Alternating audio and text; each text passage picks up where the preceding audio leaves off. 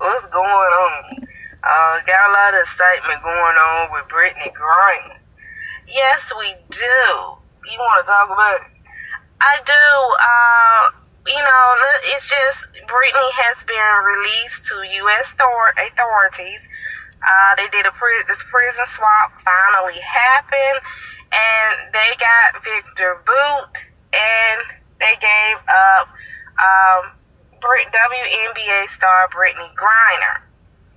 Now, President Biden has said that in the case with Paul Willing, they're still working on that. It's not that they haven't been working on getting him released, but it's that they're treating Paul Willing, who is another United States citizen over in Russia,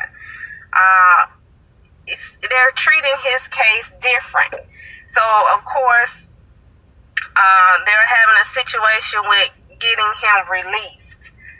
So they got Victor Bout. Victor Bout, U.S. authorities gave up him, and Russia gave up WNBA Brittany Griner.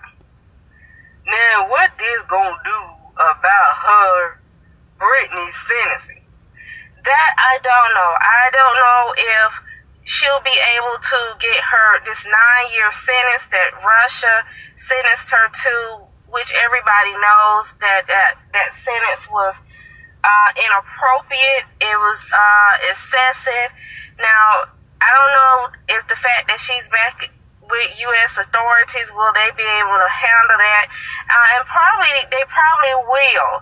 But what I do know is one of the reasons that helped with the swap is that she pled guilty. She pled guilty to the charges of having the cartridges, bait, and all that type of stuff. But the 9-year sentence, it was really extreme for that type of charge. Particularly in the United States, she would not have gotten a sentence that depth for that charge.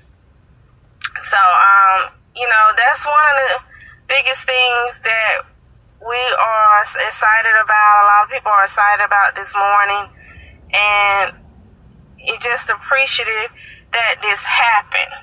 So y'all stay tuned.